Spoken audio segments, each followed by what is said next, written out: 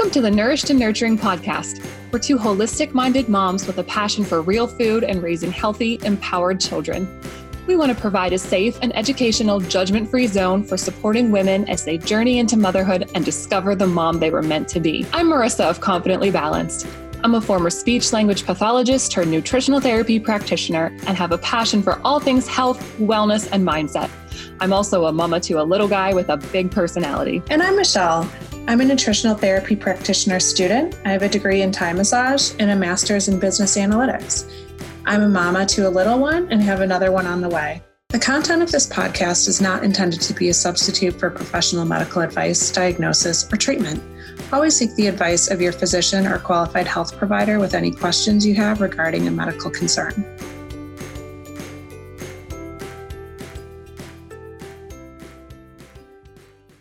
Hi, everyone. Today I'm talking to Sarah. Sarah grew up on a homestead in a small Midwestern town in Iowa. She's a wife and a mom of two boys, Dryer and Danger. Sarah recognized her passion for helping others and her interest in health early in life. After pursuing her nursing education, Sarah worked with the elderly and then on a medical surgical floor in a large hospital. After experiencing her first pregnancy and birth, Sarah fell in love with the miracle of pregnancy and in the birthing process. After being so empowered throughout her pregnancy, she became passionate about advocating for women through their pregnancies and birthing experiences. Sarah now enjoys working in a family birthing unit at a local hospital and assisting a midwife with home births. Having worked in the conventional medical system, Sarah has recognized a huge disconnect between health, medicine, and root cause. This left her with a hunger to learn more about health and the true root cause of disease. This led Sarah to pursue her nutrition therapy master certification. Sarah focuses on empowering women through education for a nourished pregnancy and beyond. Hi, Sarah. Hi.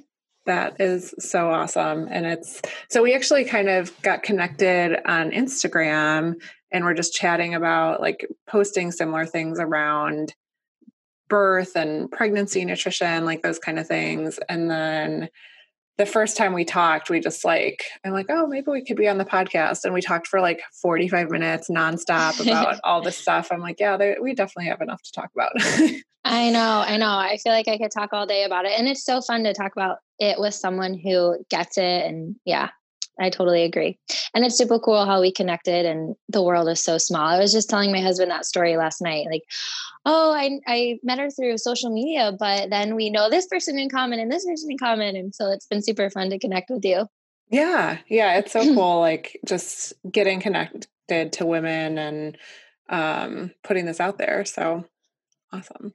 Yeah. And so sure. Not only is your medical experience both in the hospital and at home, but your actual birthing experiences were mixed as well, right? Yes. Yeah. And I think that's so cool. And looking back on it now, when you're in the moment, like I planned my first birth at home and got transferred to the hospital. And I had to shift my mindset to be okay with that. And now looking back on it, having my second son at home, just having so much of a variety of my own experiences really gives me a bigger picture of everything and helps me to relate and connect to more women. So I love it.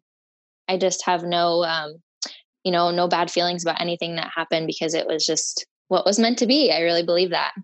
Yeah.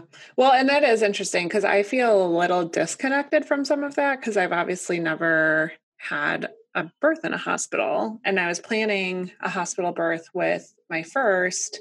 So I got the prenatal care in the hospital and I've read about all the things, but I don't have that experience. And even just writing out the questions of things we were going to talk about, I was like, wait, what were my concerns about the hospital again? And what, so I do feel a little disconnected from that in my birth stories, but definitely a lot of compassion for all the choices women have with, it's great to have options. If you're more comfortable in a hospital, wonderful. If you're more comfortable at home, great. Like, let's just give good information.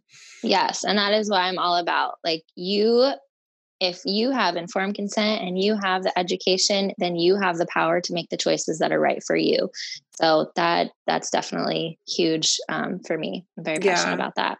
Yeah, without scare tactics or bad information. And right. I'm a statistician too. So it's like, it's very like, okay, you're making me worried about something, but what is the chances of that actually happening?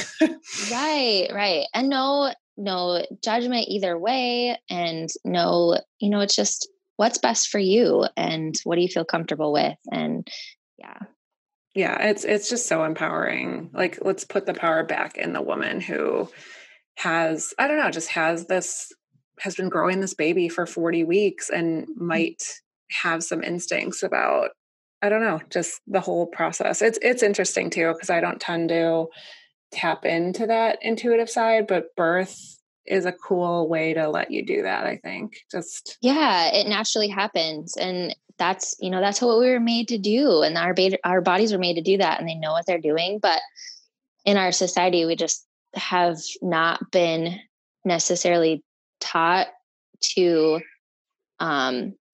just to own that or to even know how to tap into that.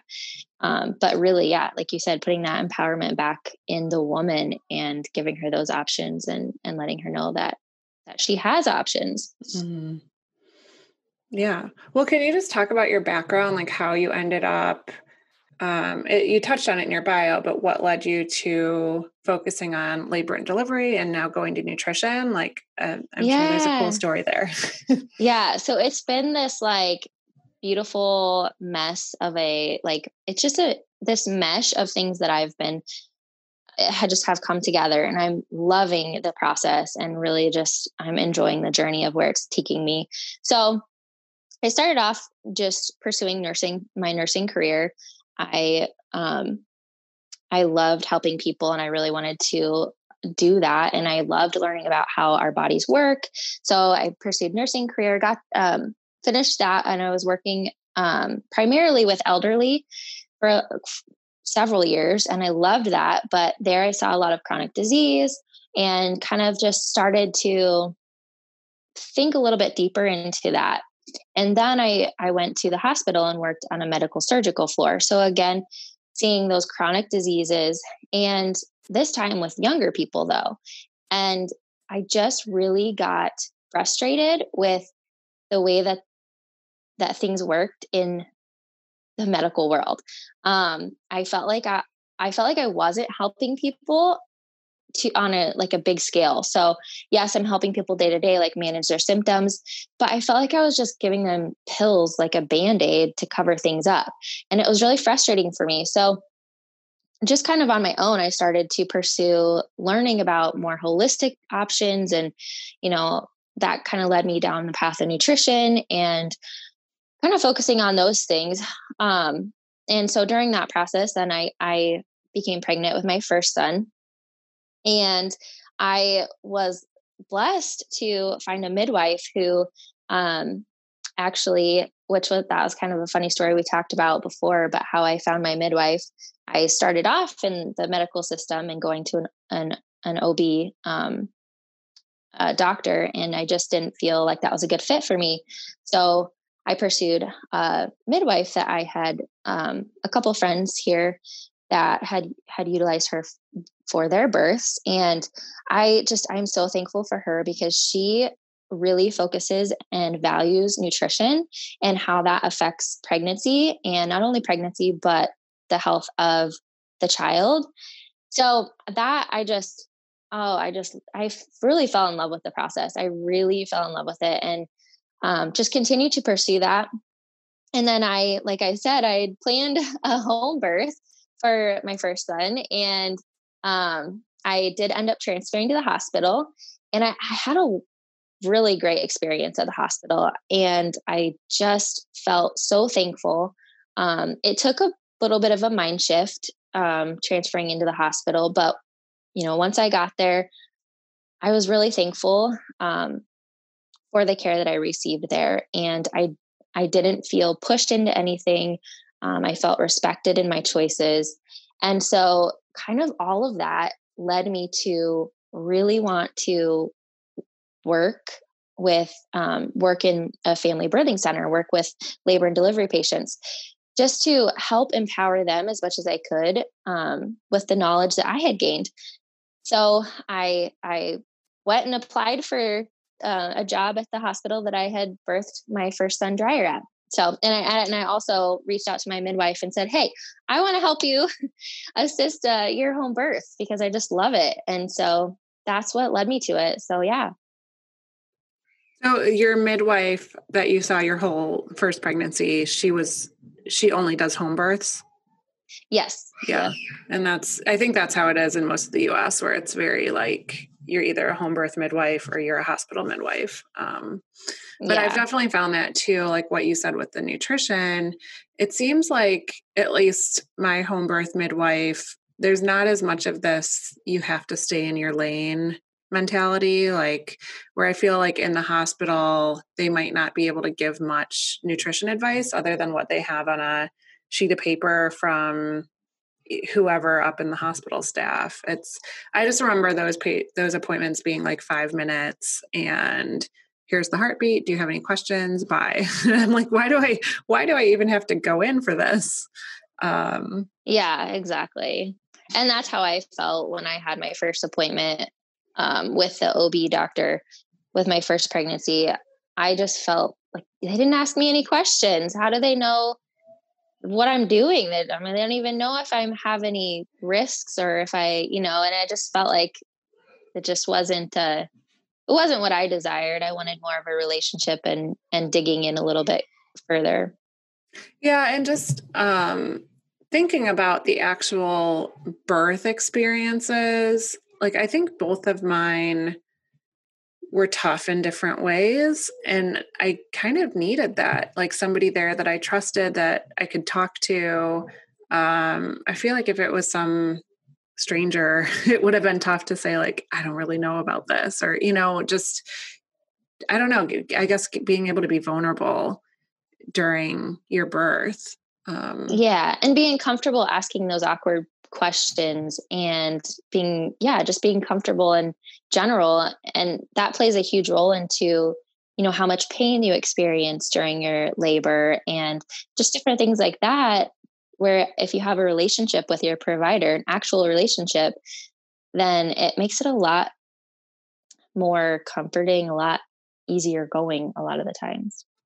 Well, I think the trust kind of goes both ways too. Like she got to know me throughout my prenatal care, and I would say like, here's all the things I'm doing. I'm exercising, I'm doing this. She got to know not only my personality, like how I process things, but also like, yeah, she's somebody who's really taking care of herself. I don't need to, I don't know. She kind of laid off of some of the trying to tell me what to do with certain things because I've done my research. So yes. Yeah. So she's able to trust me in that process too. Like if I'm saying, something's not right, this isn't working, I'm not just somebody who always thinks I can't do something, if that makes sense. And that's how they're better able to do their jobs and ensure your and your baby's safety too, because they know if you've been eating well, they know if you've been doing something that may put you at a risk for, an intervention and so just building that relationship, then they're better able to do their job and keep you guys safe. So I think that's really important and something that's missing in most modern medical relationships with obstetrics and their patients. So can you specifically say what it takes to be a certified nurse midwife? Like how is that different than just saying midwife? To be a certified nurse midwife or midwife. So there's a couple different tracks you can go down, and I don't know the specific details on them, but you can either complete like your nursing doctorate and then go on to be a midwife, or you can, I think there's a track that just goes from like your BSN to be a certified nurse midwife. Now, I can't speak exactly to what those are because I don't know, but there are just different tracks in the education world So you go through a full nursing program and you're also a midwife. Mm-hmm. Yeah.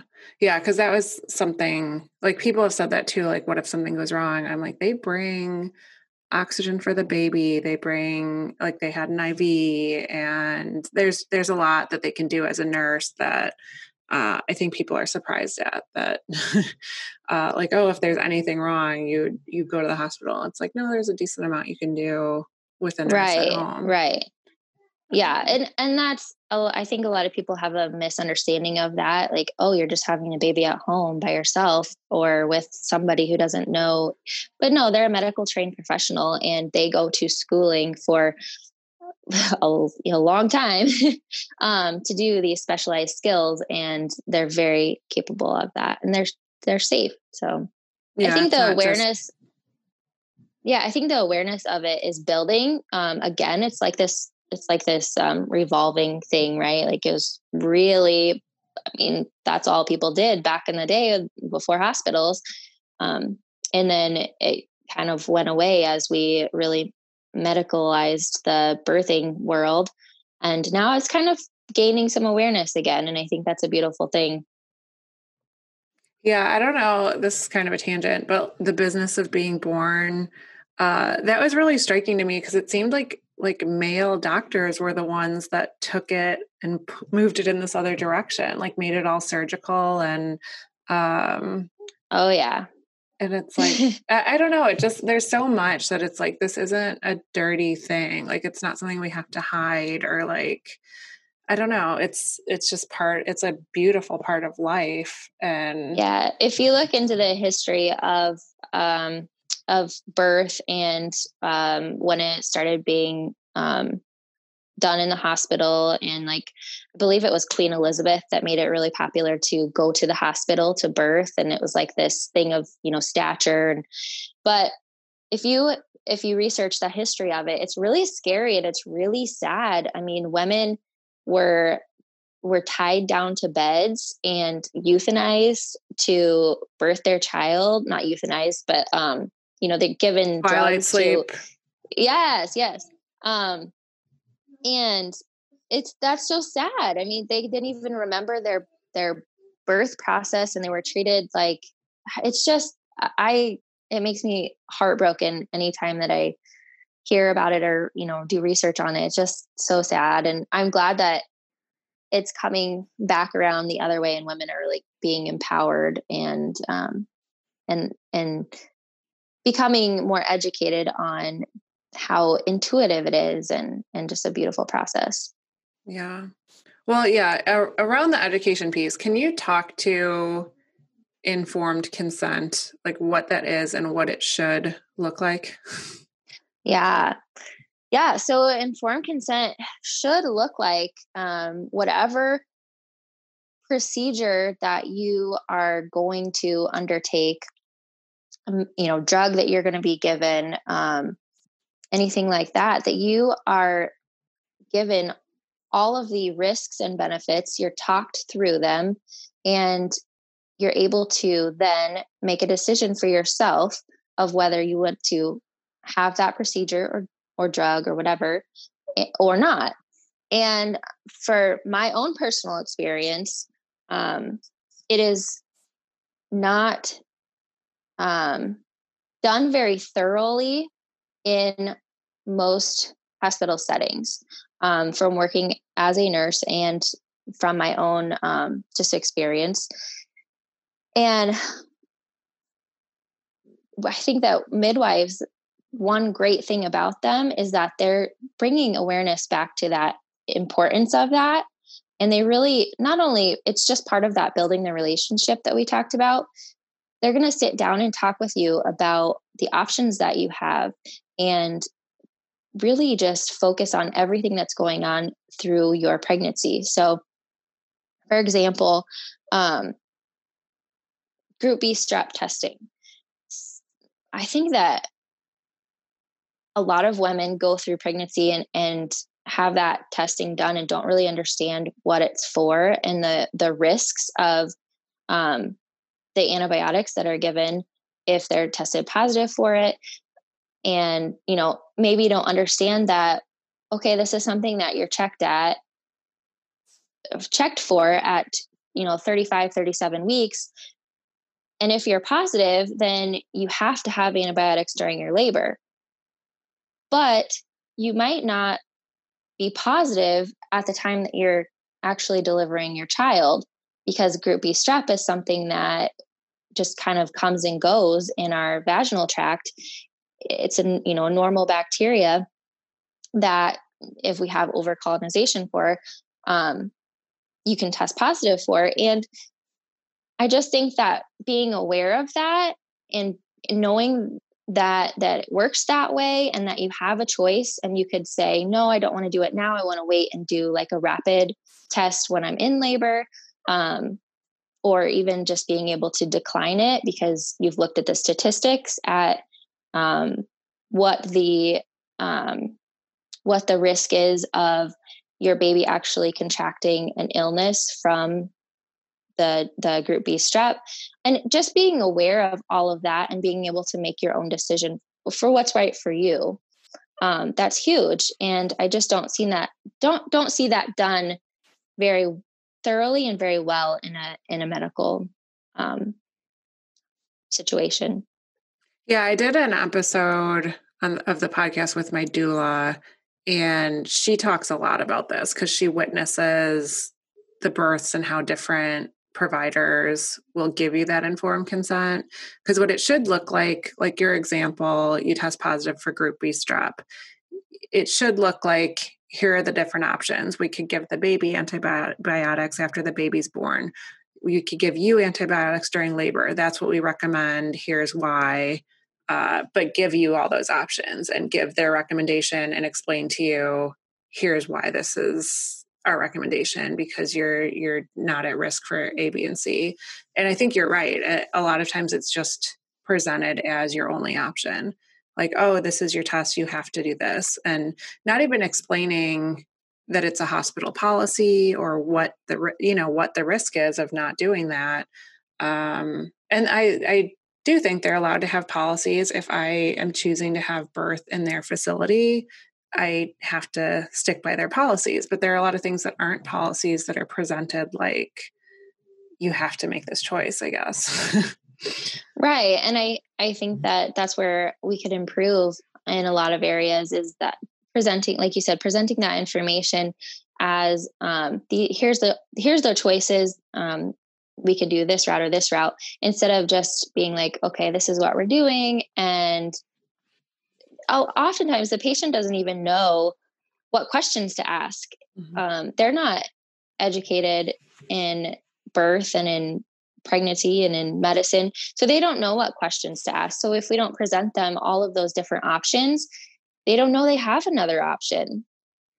Yeah. And I think I'm totally not even saying that we should be making different choices. If I'm a woman and I trust my provider and I just want to go with what they think, I think awesome. You don't have to educate yourself in all of that. Like, if you just want to do whatever the doctor says, but if you do and they're presenting it like you don't have a choice, I think that's where the problem is, like where you feel, and that's what happened with me switching to a home birth. I did not necessarily want a home birth going into my first pregnancy, but it was a choice I felt like I had to make because I wasn't being listened to and I wanted to be part of that process. I was doing my research.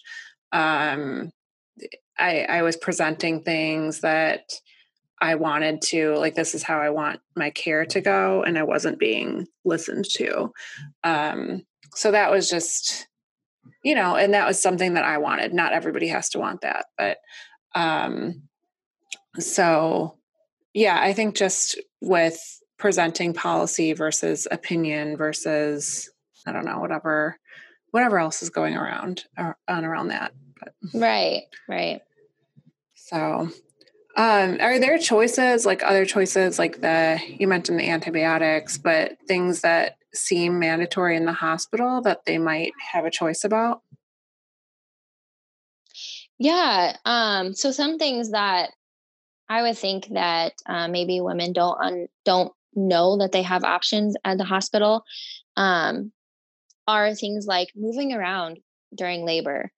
I think that it's, with everything, it's gaining awareness that you don't have to be on your back to birth a child, but that's still a very common misconception. And so if you want to be up and moving around in your room, as long as you're not on, being induced and have continuous monitoring or have risk factors that you need to be monitored more closely for, or lying in bed, there's absolutely no reason that you can't be up moving around in your room, sitting on a birth ball, getting in a tub, going out in the hallway and doing lunges or squats and walk, all of those things. And then when it comes to birthing, birth however your body tells you to.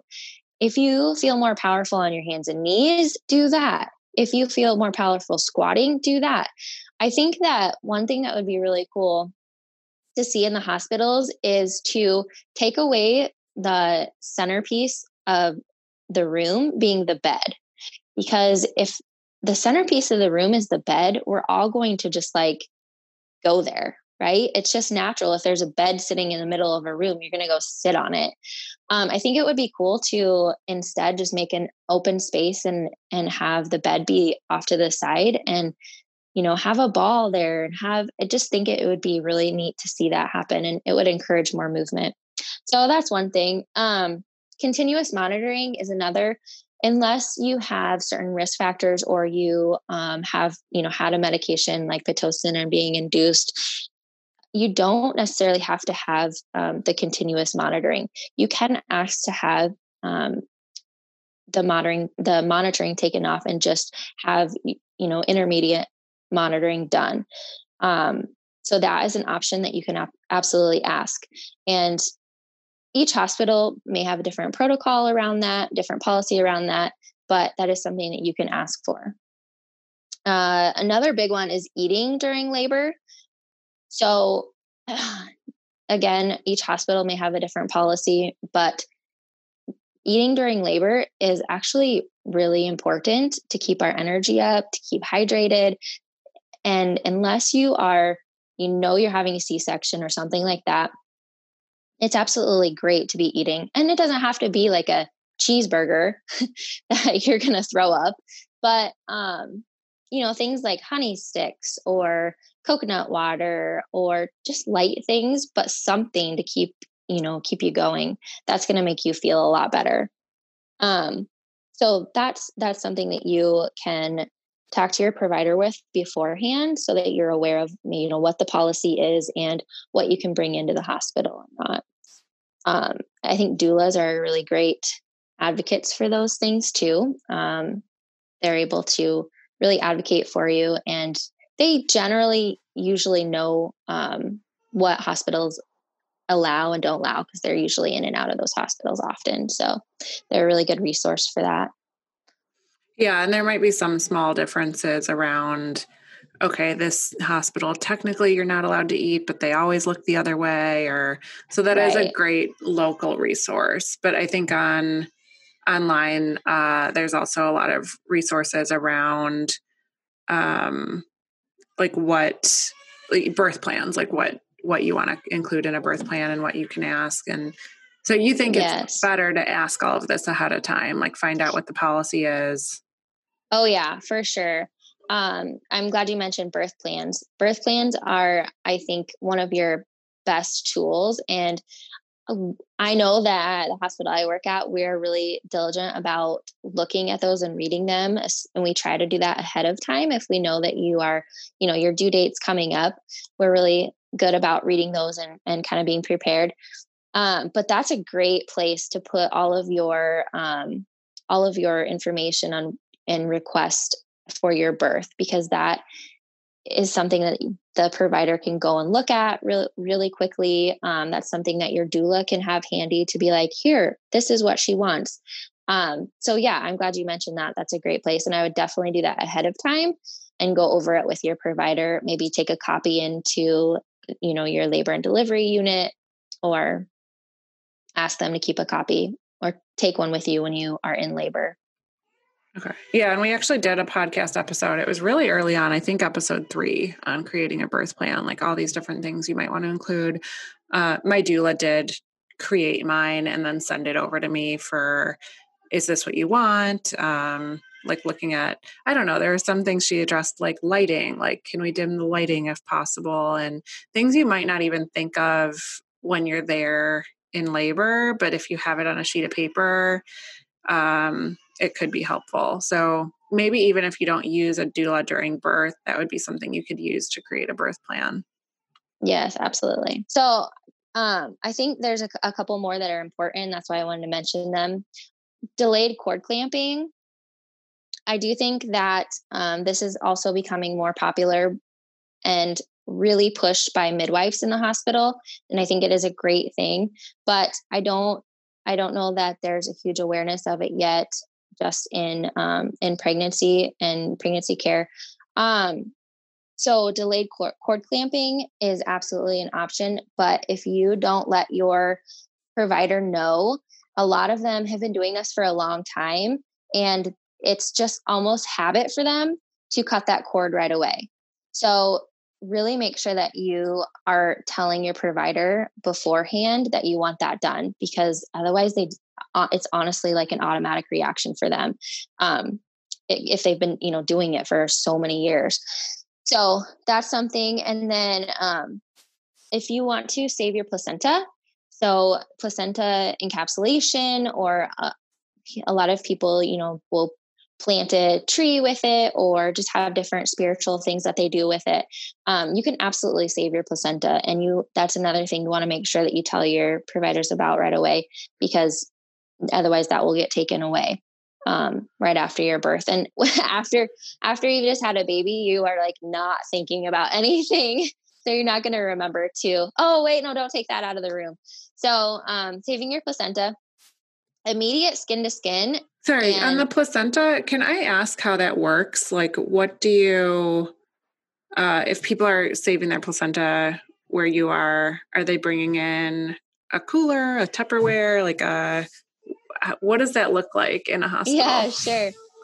So we typically just put them in like a biohazard plastic bag, and we set it in a bowl of ice and keep it in your room in the sink.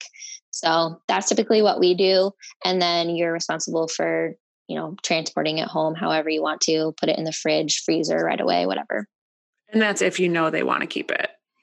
Correct. Yeah. Otherwise it goes out of the room when we clean up all of the birth things. Yeah, things. Okay.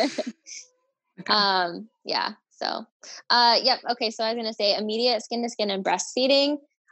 There's huge benefit to getting that baby right on your chest, and keeping that baby there until they have breastfed for the first time.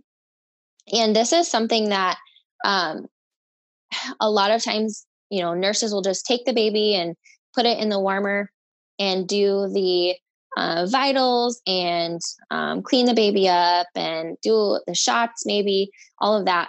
That is stuff that can be done with the baby skin to skin on the mom's chest, unless mom or baby is compromised for some reason. There's no reason that all of those things can't be done with the baby skin to skin on the chest. So there's huge benefit in keeping the baby skin to skin and until the baby has breastfed for the first time. Babies better able to regulate their temperature. They're better able to regulate their breathing, and they are more likely to have a better experience with breastfeeding, better latch and all of that. So that's a huge thing to let them know. Unless I or my baby are compromised, I want to keep that baby skin to skin until they have breastfed. And you can check the baby's heart rate, give them shots if you're doing that, all of those things right here, in my room with my baby on me. So just advocating for yourself and your baby through that. So that was the few things I was going to mention to add on to that. Okay. Yeah, in terms of like the home birth, I don't want to say pros, cons, but are there risks of a home birth that you see from a medical perspective or benefits? So I'm going to talk to benefits first, because I honestly, in my own opinion, I think that they outweigh the risks, but that is my own opinion. The benefits are really, you're in your own home. you're comfortable. You're surrounded by things that you're familiar with. And this is going to put your body at ease and allow it to function how it's supposed to. And so I think that's a huge benefit. Just allowing your body to do the natural process of labor, and not coming to the hospital, too early and then having to be like, okay, you're on the clock now because your water broke. And so in this many hours, if you haven't progressed into active labor, then we're going to have to start Pitocin on you, which comes with another whole list of risk factors, and that type of a thing. So I think that that's a huge benefit. Also, it's really self-directed. If, like I said, if you want to go get in your tub or if you want to go for a walk outside, I mean, you're in control. And I think that that's huge for women. The risks, I think that midwives are so in tune with their patients and they're smart. They're not going to put you and your baby at risk. They're not going to ignore signs that they see just because they want to deliver your baby at home. If you're seeing signs of compromise, or if they're seeing signs of compromise, they're going to recommend that you transfer to the hospital. They're going to transfer you to the hospital. So, I would say maybe a risk would be like if you live really far away from a hospital, that's a little bit more risky. If you have a history of, things like postpartum hemorrhaging, which are all things that midwives take into consideration when they are deciding if they'll take you as a patient. They're looking over, okay, what are her risk factors? Is she safe to have a home birth? I mean, they're looking at all of those things. So yeah, I guess that's my opinion on it. What I see. Yeah. Well, and I think maybe a home birth isn't, well, I'll say one more risk from my perspective is cost. That was something that I definitely considered, where if you plan a home birth and you transfer to the hospital, you're paying for both. Yeah. So that was, well, and even if you don't transfer to the hospital, you're still paying more or a higher price than you are in a hospital, because it's not typically covered by insurance. Yeah. And technically I think for mine that it is covered by insurance, but there's nobody in network that does home birth. So it's, that's part of it. But yeah, I think maybe, I'm guessing the vast majority of people listening to this aren't having home births or planning home births, or it might not be accessible. What about like laboring at home longer? I think just some of what you said about the time starting, or some of that. Yeah. So I think that a really good resource is if you can find a Bradley Method childbirth ed class. I think that would be really beneficial. Just teaching yourself what to look for in labor and when you really need to go to the hospital, versus, you have your first contraction and you go to the hospital. I think that, and I gave you a couple books that I think you're going to put maybe as resources, the Home Birth Guide and Ina May's Guide to Childbirth.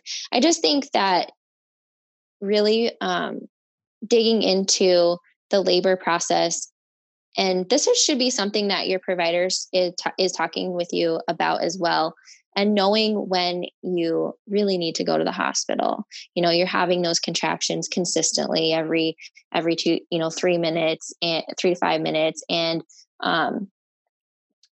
just being aware of that and doing things at home through that early labor, like, sleeping if you can, absolutely sleeping if you can, but taking a bath, doing things to calm yourself down, drinking wine. And I know it's really challenging, at least that was the experience for me, for your first labor. you get so like, oh, this is it, it's happening. And you get really anxious and like, okay, oh, this is taking forever. You try to like speed it along.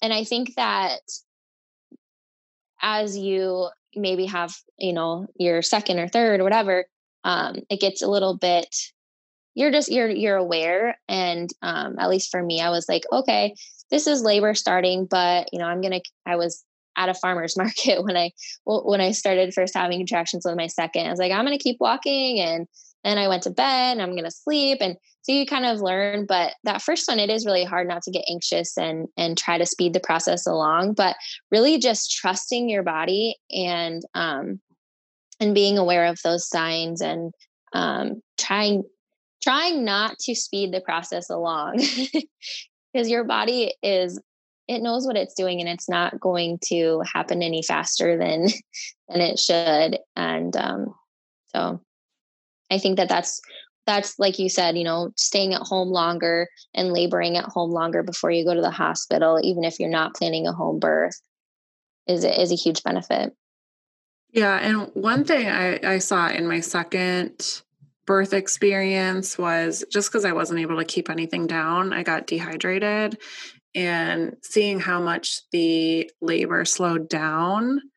And then when I got the IV, like my body just kicked into gear. So it was kind of amazing to see that difference, that like your body actually needs energy to be able to have these powerful contractions that are, yes, I guess, productive to push your baby out. So I think, yeah, if you're going into labor at night, do what you can to get a good night's sleep. Yes. And because your baby's not going to come in 2 hours, most likely. No. But yeah, so I'm with you on that. And that was exactly like, I had heard that before having my first. I think I went into labor around noon, and he wasn't born until 9 p.m. the next day. So it was like I was up all night and exhausted, and it made it a lot more difficult. Like we had to slow the labor down the next morning because I was so exhausted, rather than just trying to do that at night. Like go rest immediately. Yes. And I found a great benefit in I took a hypnobirth class for my second pregnancy, during my second pregnancy. And I found a huge benefit in that. It really teaches you to, breathe through the contractions and, keep your mind centered and focused inward and your energy inward. And there was a huge difference. And I know that there can be a big difference between your first and your second birth anyway, but there was a huge difference in my second birth. I was just much more at ease, and my body was able to do what it was meant to do. And I trusted the process a lot more too. I didn't have as much fear around it. And that's huge. Your mindset. And, if you have any like stress or anxiety about something, even if it's subconscious, your body really, shows that. And so if you can work through those beforehand, it really can help progress your labor. Yeah. And I think even that idea, like I just said, of a productive contraction, I don't think that's anything I heard until I was in labor and like wanting it to move along. Like, because you can have contractions for 24 hours and have them not working at dilating your cervix, or you can have pushing that doesn't move the baby down, or right. So I think yeah, just like giving your body the right inputs to, I guess, like make it do what it's going to do. Yeah. And I think going back to that, what are the benefits of being at home? Not necessarily only at home, but for me personally, that was a huge benefit of not having an epidural. So with my first, I had an epidural, and I couldn't feel the contractions when I went to push, and I couldn't feel my pushing, and I didn't know what I was doing. And it was like this huge disconnect that I had, and I didn't like it at all. So I actually had them turn the epidural down when I was in the middle of pushing. And once I could feel again, then it was a lot better. And then with my second, I didn't have an epidural, and obviously I was at home. And just being able to feel everything was so empowering to me. I just trusted my body and I could feel what it was doing. And I just let go and let it do what it was supposed to. And honestly, I could say that for probably until just the very last part where I actually had to bear down and push because I had a 9-pound baby in there. But I wasn't pushing.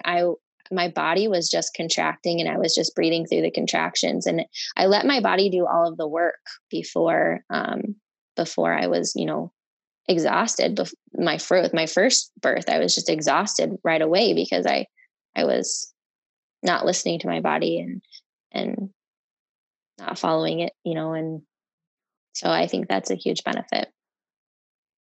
Awesome. Well, are there any other differences you see between working with midwives and OBs?